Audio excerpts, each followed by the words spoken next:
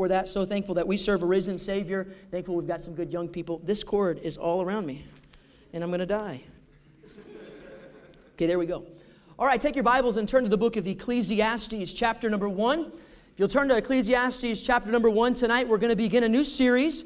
And I'll talk about it a little bit and kind of lay the groundwork tonight. But we're starting a new series that I've entitled Meaningless. And we're going to do a study through the book of Ecclesiastes. And tonight we're going to start just in the very, very beginning of Ecclesiastes, just the first 3 verses. And then we'll also spend some time in some other scriptures. And we'll be in 1 Kings, and we'll also be a little bit in Deuteronomy. And so if you'll look at Ecclesiastes chapter number 1, and we'll read very, very familiar verses here, okay? How many of you just glanced at it and you've ever read this before? You're familiar with the beginning. All right, here, let's read it together. In verse number 1, it says, "The words of the preacher, the son of David, king in Jerusalem."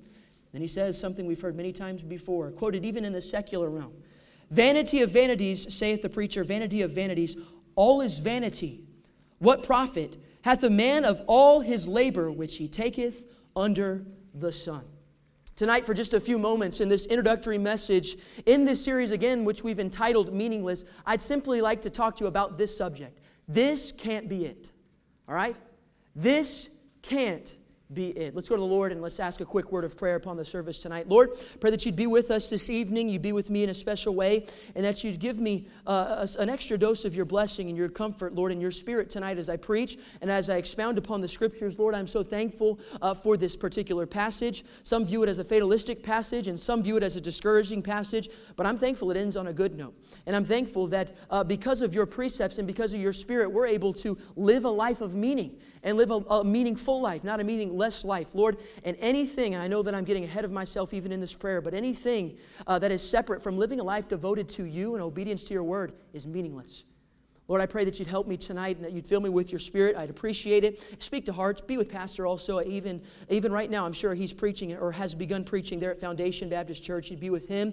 Fill him with your power, and that everything we do tonight would be to your honor and your glory in Jesus' name. Amen. Thank you so much for reading with me. Let me ask you a question just by way of introduction. How many of you have ever experienced letdown in life? How many of you have ever experienced failed expectations? All right? And my mom is here, by the way. It's good to have my mom here from Houston. And Mom might remember this trip, but I remember in my senior year, I believe it was, we went to New York. Did you go to that trip? Or was it just Dad? Okay, it was me and my family went over to New York City. And you need to understand something about me, and I have my history teacher with me. History was not my subject.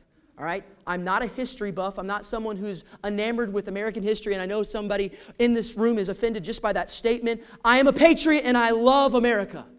All right? Let's just get that out of the way. I love our country, but nonetheless, that doesn't interest me. I'm not interested in American history because I'm interested in other things. That's just how I'm geared. That's how I am. But nonetheless, I do appreciate American history, and I appreciate what this country has gone through to make it what I believe the greatest country in the world.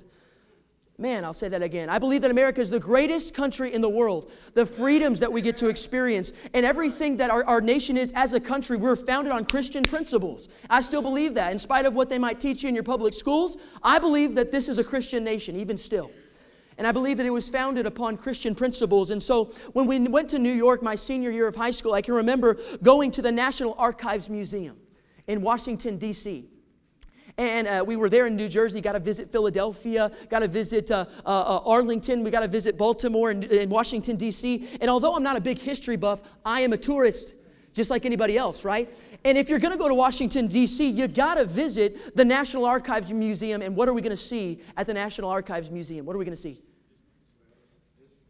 Come on, the Declaration of Independence, the Bill of Rights. I mean, all these documents that mean so much to us and mean so much to us as a nation. And by the way, all these documents that are now under scrutiny. And all these documents that, again, all this time in our culture and in our history, they've been accepted, but now all of a sudden they question it because it doesn't line up with the moral compass of our country anymore, by the way. But nonetheless, I'm a senior in high school. I'm not really a history buff, but I'm a tourist. You got to go and you got to visit the National Archives Museum, and you've got to visit the National Archives Museum, and namely, you got to see the Bill of Rights and the Declaration of Independence. And so, okay, let's go. We get in there, and I can remember there was a line, obviously several people, and I can see it from afar off, and as we get closer closer and closer and I approach it, I don't want to hurt anybody's feelings, but I'm just going to be honest. When I saw it, here's what I said. That's it? That's the Declaration of Independence? Please don't take my American citizenship just because I said the Declaration of Independence. I'm talking about not what it stands for. It's just a piece of paper. Just a piece of paper with some faded writing. I said to myself, because, just being honest, I'm not a history buff or anything of that nature. That's the Declaration of Independence? I wasn't enamored by that. I can remember going over to Arlington. Went over to Arlington and got to visit the tomb of the unknown soldier. And we planned it out where we were going to be able to see the changing of the guard. How many of you have ever seen that before? And I'm thinking, okay, that was a letdown, but this is going to be awesome. We're going to go and we're going to see the changing of the guard, and I'm going to have this inward feeling of just patriotism, and I'm going to get excited. And I'm going to be honest, when I saw the changing of the guard, I said, that's it? Surely this can't be it. And I'm just being honest, the guy was just marching back and forth. And although it was very militant and it was very structured, I wasn't impressed. That can't be it. Seriously, that's not that impressive to me. I can remember this was years ago, whenever I was probably 5 or 6 years old, and I can remember going to Arizona. You remember that trip, Mom? And going on the missions trip, and we visited the Navajo Nations, and we were visiting some missionaries there, and everybody told us, if you're going to visit the state of Arizona, you've got to go see Spider Rock. Now, a 5-year-old, 6-year-old young man who hears Spider Rock is thinking, a rock that looks like a spider. Anybody else with me? I feel like that makes sense. If it's going to be called Spider Rock, I better go and see this tarantula-looking rock and stone, and that's what I'm expecting to see. And I can remember us going, and I'm in the church van, and I'm like waiting. We're pulling up. Okay, we're almost there, and we get to the parking lot. And we have to walk a couple of yards to get to Spider Rock, and we go over to the canyon. I believe it's Deschele Canyon. I don't remember the exact name of it, but I see Spider Rock. What a letdown. Just let me save you from the despair. When you go to Arizona, ignore Spider Rock because it's not that impressive. I mean, it really isn't. And I think that there's some history in it in regards to the Navajo trends and the Navajo, I don't remember the story, but I remember it had something to do with someone weaving a spider's, some sort of thing with a spider on it. I don't remember all there is to know, but all I know is I was disappointed. My expectations were not met. And you know why that is? I'm just a tourist. I go. Someone tells me to go somewhere, and I visit where they tell me to go. If someone tells me to visit New York City, what are they going to tell you to go see? See the Empire State Building or see the Statue of Liberty. When we're tourists, we just follow what was instructed to us by other people who have been there. But I'd have you believe that there's a vast difference between a tourist and a traveler. We've got some travelers in here, all right? Brother Marty and Miss Sharon, they're travelers, and man, I appreciate and love listening to their stories about visiting the Grand Canyon this past year, and I definitely know the Gascoignes being retired. They travel all over, and they are going with intention. They're traveling to see these great sights and sounds because they have a love for them. Am I right? I mean, I could name several others, the McTurnans, and all these people that are travelers. I'm not a traveler. I'm just a tourist. I want to go and see what everybody tells me to see, and I probably won't be that impressed with it, and I want to get on with my life. But there's a difference. You understand what I'm saying? A difference between someone who's going to set out their journey, and they're going to make a long trek or a long journey, and they're going to set it up to be able to see all these great sights and sounds. There's a difference between that and just a tourist that goes and sees just these different little things that someone tells them to go and see. Difference between a tourist and a traveler. It was G.K. Chesterton that said this: the tourist only sees what he came to see and what others told him to see, whereas the traveler will always experience so much more on his journey.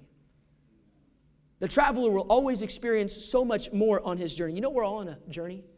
It's a journey of life.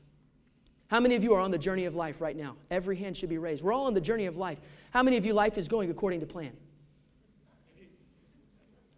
On this tour, there are certain expectations and certain sights and stops that we're all trying to experience, all right?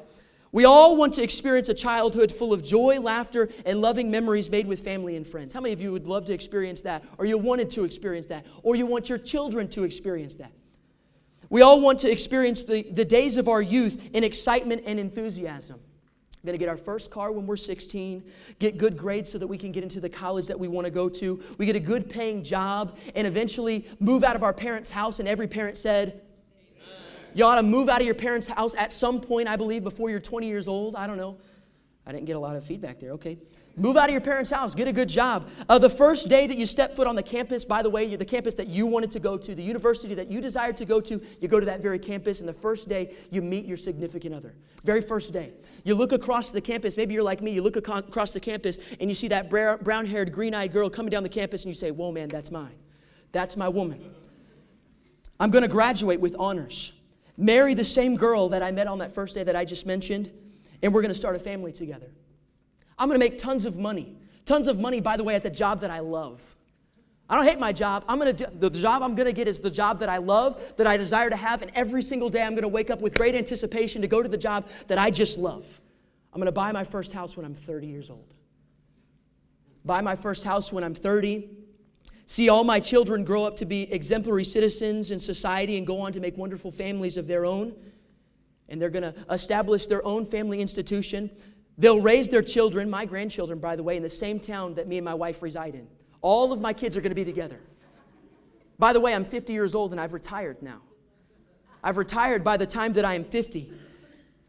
I live out my days fishing on the weekends with my grandkids, driving my dream car, and I don't even know what bridge is, but I play bridge on Tuesdays and Thursdays with my buddy, and I'm going to live out my days without a care in the world. My health, by the way, is impeccable. I never see cancer. I never see diabetes. I never have a heart attack. I never have a stroke in spite of all the Chick-fil-A that I'm going to eat. I never have to experience any kind of health deficiency, and neither does my family. I'm going to die a peaceful death, surrounded by my friends and family and loved ones, leaving my family taken care of with all the money that they could ever ask for, because I'm going to leave all the money that they need. How many of you would love to live that life? Again, how many of you are living that life? How many of you, everything in your life has gone according to plan? How many of you, as you have mapped out your life and you've looked at different stops along the way, everything has gone exactly as you anticipated? None of us. Truth be told, we've all come to points in our lives where we've had to scratch our heads and come to this conclusion. This can't be it. There has to be more than this. This did not meet my expectations. Ever been there? In the book of Ecclesiastes, we see a man, that is Solomon. In a very real sense, we could say that Solomon lived the dream. He lived the life. He was a man of renown. He was a man of great education. We're going to see tonight that he was a man of great wealth and reputation. He was a man who accomplished some great works. I believe he was one of the greatest kings in all of Israel. However, in spite of what it looked like from the outside, how is it then, knowing what we know about Solomon, he comes to the end of his life, and what does he say? This can't be it. There's got to be more than this. This is not what I anticipated. Solomon is the penman of 3 books in our Bible, and we know them. And I'm not going to list them I'm not going to list them in the order in which they appear in your Bible, but I believe that this is the chronological order of the writings of Solomon. The first would be the Song of Solomon. The Song of Solomon. He wrote this book in his early years as a young man full of zeal and passion. The intimate imagery that he uses to describe his love for his God is found in comparison between the love that a young man would have for his new bride. It's beautiful how he writes the Song of Solomon. Second book he writes is the book of Proverbs. He wrote this book in the middle of his life, now being a man full of wisdom and understanding. He's been around the block and he's come to know some things, and we're going to find out how he came to know some things. He asks of God and God gives it to him, an understanding heart, and his profound wisdom exuberates through the book of Proverbs. Again, the profound wisdom that exuberates through the beautiful poetic vocabulary accents so perfectly with the first book that he wrote. It's a wonderful book. But then we come to the book of Ecclesiastes, and it seems like such an anomaly. In knowing what we know about this man Solomon, it seems like such an anomaly that he would now write something that seems so contrary to what he had written before.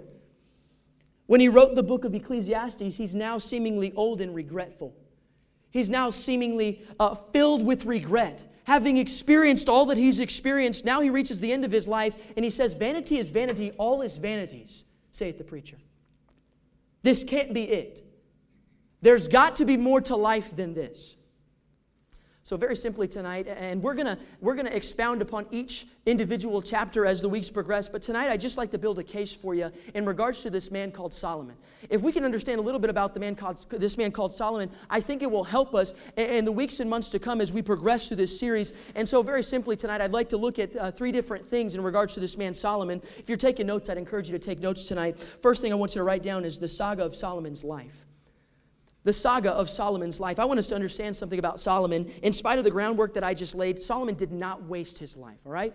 Solomon did not waste his life. He accomplished some great things for God, and I'm thankful for the series that Pastor's been preaching through the book of 1 Chronicles, namely 1 Chronicles 29, and the transition from King David to King Solomon. And one of the reasons that Solomon was able to establish himself as king of the nation of Israel because he had a love for God. And he did some great things for God. He accomplished some great things for God. Again, I think he is one of the greatest kings in the history of the nation of Israel. And he starts off so great. Starts off on the right track. A couple things I want us to notice. Number one, I want you to notice his wisdom. His wisdom. 1 Kings chapter 3. Go there. We'll be there for the rest of the service tonight. 1 Kings chapter 3, verse number 12. He says this. Behold, I have done according to thy words. Who's speaking now? God's speaking. God did something for Solomon that he never did for anybody else in history. Because of Solomon's love for God and because of the devotion of Solomon's father, King David, God looks at Solomon and he says this, because you love me, I'm giving you a blank check. Whatever you want, your wish is my command. You want great strength? I'll give you great strength. You want to be a mighty warrior? I'll make you a mighty warrior. You want to be wealthy? I'll make you wealthy. Anything that you want, just name it, claim it. I will give it to you. I will establish you. I will give you exactly what you desire. What does Solomon ask for? He asks for wisdom. He asks for an understanding heart. I have given thee a wise and an understanding heart, so that there was none like thee before thee, neither after thee shall any arise like unto thee. Solomon asks for wisdom, and man, does God give him wisdom. Again, recognized as one of the wisest men in history. God gives him an enormous amount of wisdom, so much so that if you read later in this very passage, two women approach Solomon. Two women approach Solomon, and what do? They both claim that this baby is theirs. And Solomon does something so incredibly profound that I don't think anybody in this room would even envision doing. He says this, all right, here's what we're going to do. We're going to cut the baby in half. You'll get a half, you get a half. Like Oprah, everybody gets a half. No, I'm just kidding.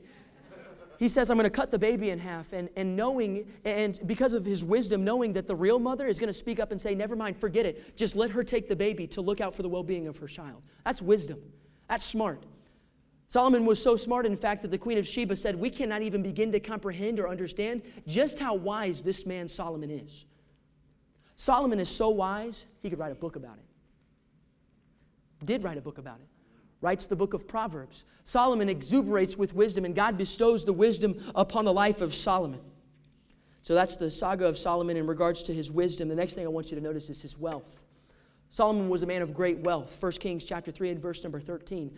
God gives him wisdom, but then God goes a step further. He says, and I have also given thee that which thou hast not asked, both riches and honor, so that there shall be so that not be any among the kings like unto thee all thy days.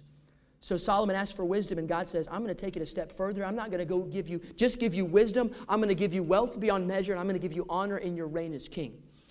To this day, Solomon is recognized as one of the richest men in history.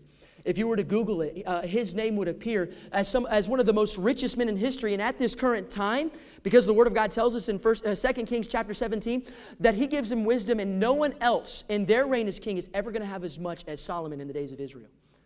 So Solomon's one of the most wealthy men to ever live. God gives him wisdom, and God gives him wealth beyond compare. But as Billy Mays would say, but wait, there's more. God gives him this, gives him a work. I want you to notice his works. Solomon was the king that God used to build his temple. And God would establish his temple through the reign of King Solomon. And then also, Solomon builds a pretty hefty mansion some 13 years after the establishment of God's temple. Solomon has peace during his 40-year reign as king. No other king in Israel's history was able to say that. Solomon's reign as king was like no other in that he didn't have any major catastrophes, any major wars, anything that he had to experience. He led a peaceful nation. He was the wisest man in history. He had more money than anyone could ever have need of. And on top of that, he has this list of credentials, all these works that he's able to do, and all these works that he's able to accomplish. That's where he started. great king over the nation of Israel, exuberates with wisdom, has a lot of wealth, and he does some incredible things for the nation of Israel. God uses him in an incredible way. So I want us to understand Solomon's life was not a waste, okay? By the way, your life doesn't have to be a waste either.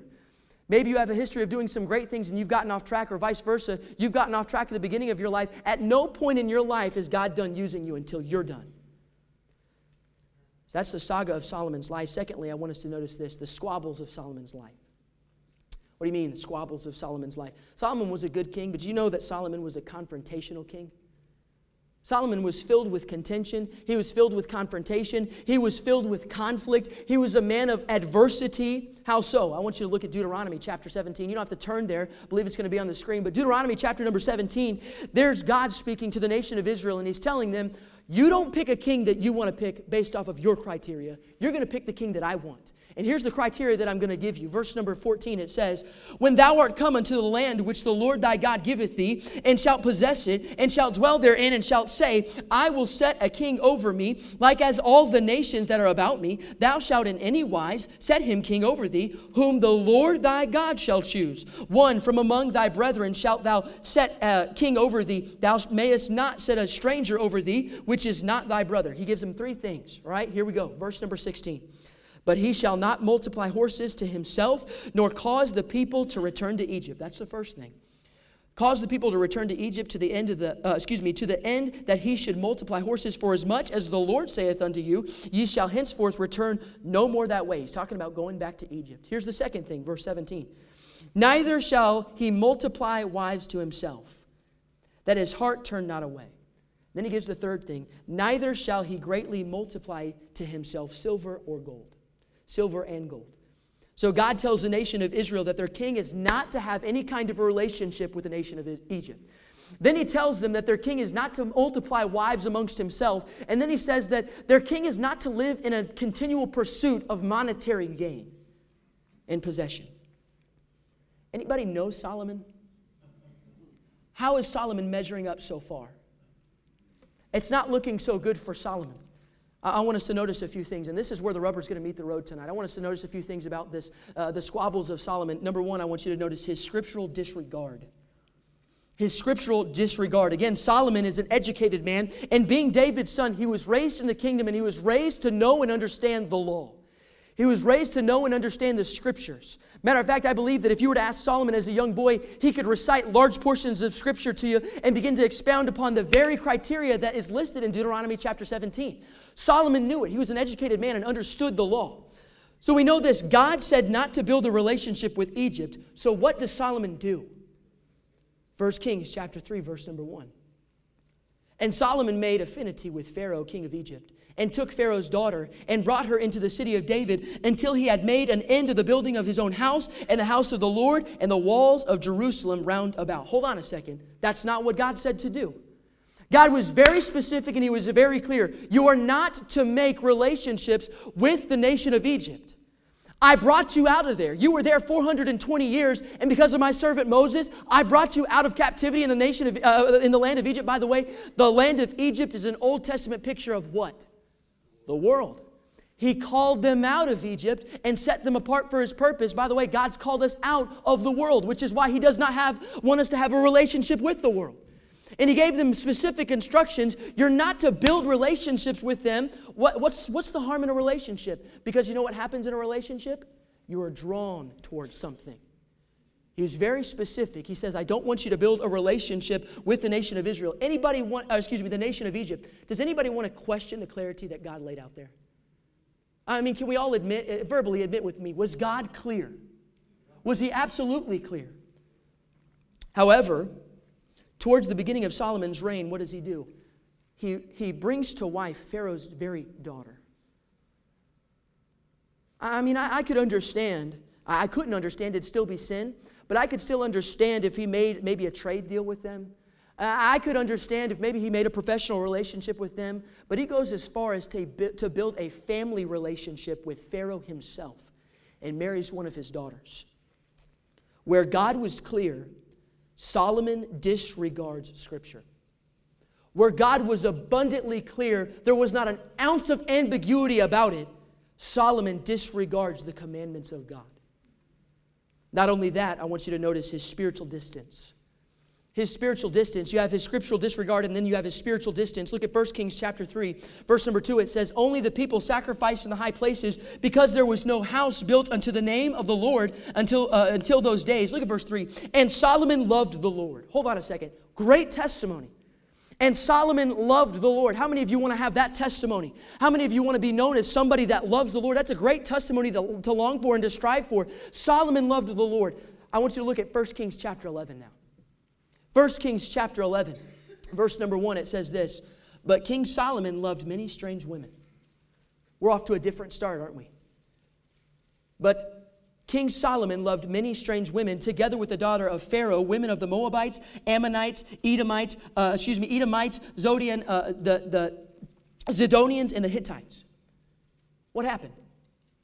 He goes from 1 Kings chapter 3, loving God, to 1 Kings chapter 11, loving many strange women. Let me tell you what happened. Here it is.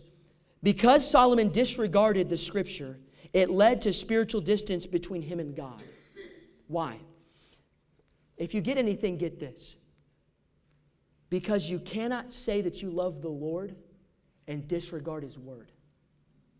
It's almost like we just heard a message on that this morning. You cannot love God. You cannot say, I love the Lord, and disregard His Word. Mark it down. When you begin to disregard the Word of God, your love will change.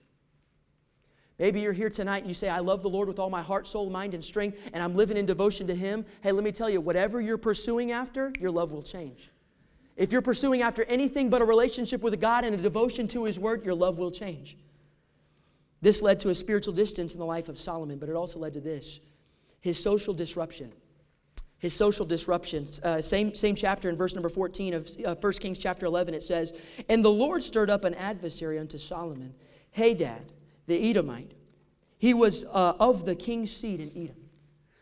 So this is where the ramifications of his sin comes into play. This is when he begins to pay for his disregard for the Word of God and his disregard for Scripture. That caused him to be spiritually distant from his heavenly Father. Now he begins to suffer again the ramifications of his sin. God raises up Hadad, the Edomite. And that's not the only adversary that God raised up. Check this out. I don't want to get ahead of myself. We'll end with this. But Solomon brings to wife 700 wives and 300 concubines. Talk about multiplying wives. Matter of fact, I believe, according to history, he's one of the many men in history who there's only a handful, have over 500 wives. Solomon had almost 1,000. You know what we're going to see here in just a minute? We're going to see that those very wives and some of the offspring of Solomon's relationships that he has with all these women are the very people who rise up against him and cause him to turn away his heart from God. Gets worse. This leads to his sad destruction.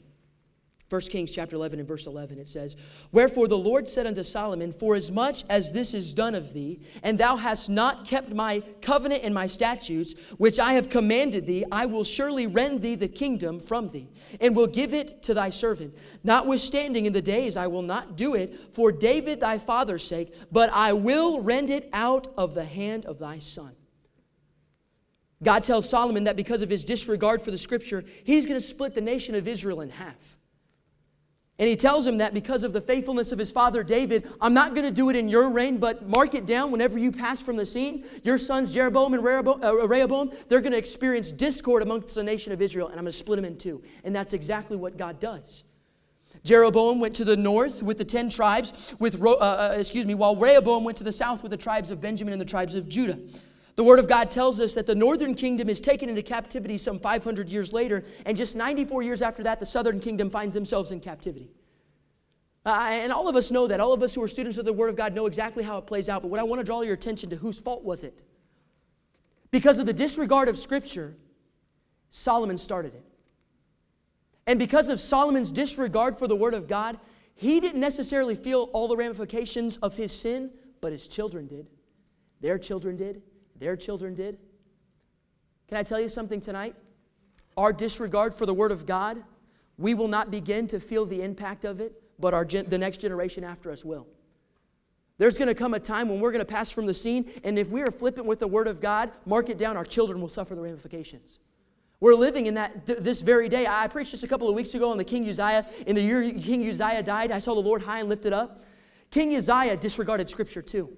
God gave specific commands, and he says, you're not to go into the temple, you're not a priest, you're a king. And what does he do? He takes liberties upon himself that did not belong to him.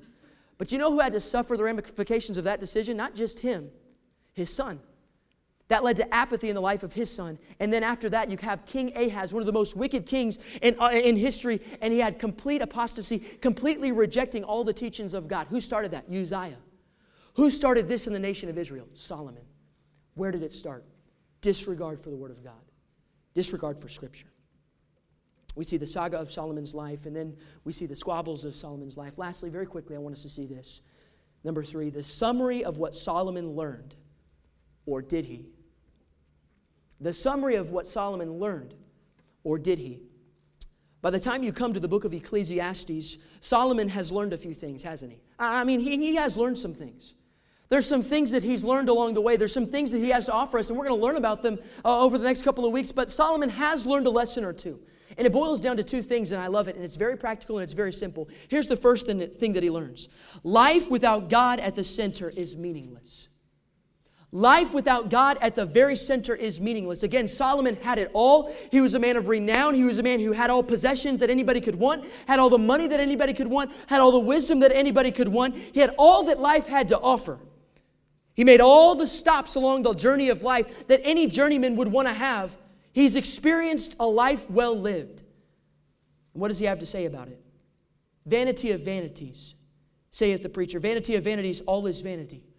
What profit hath a man of all his labor which he taketh under the sun?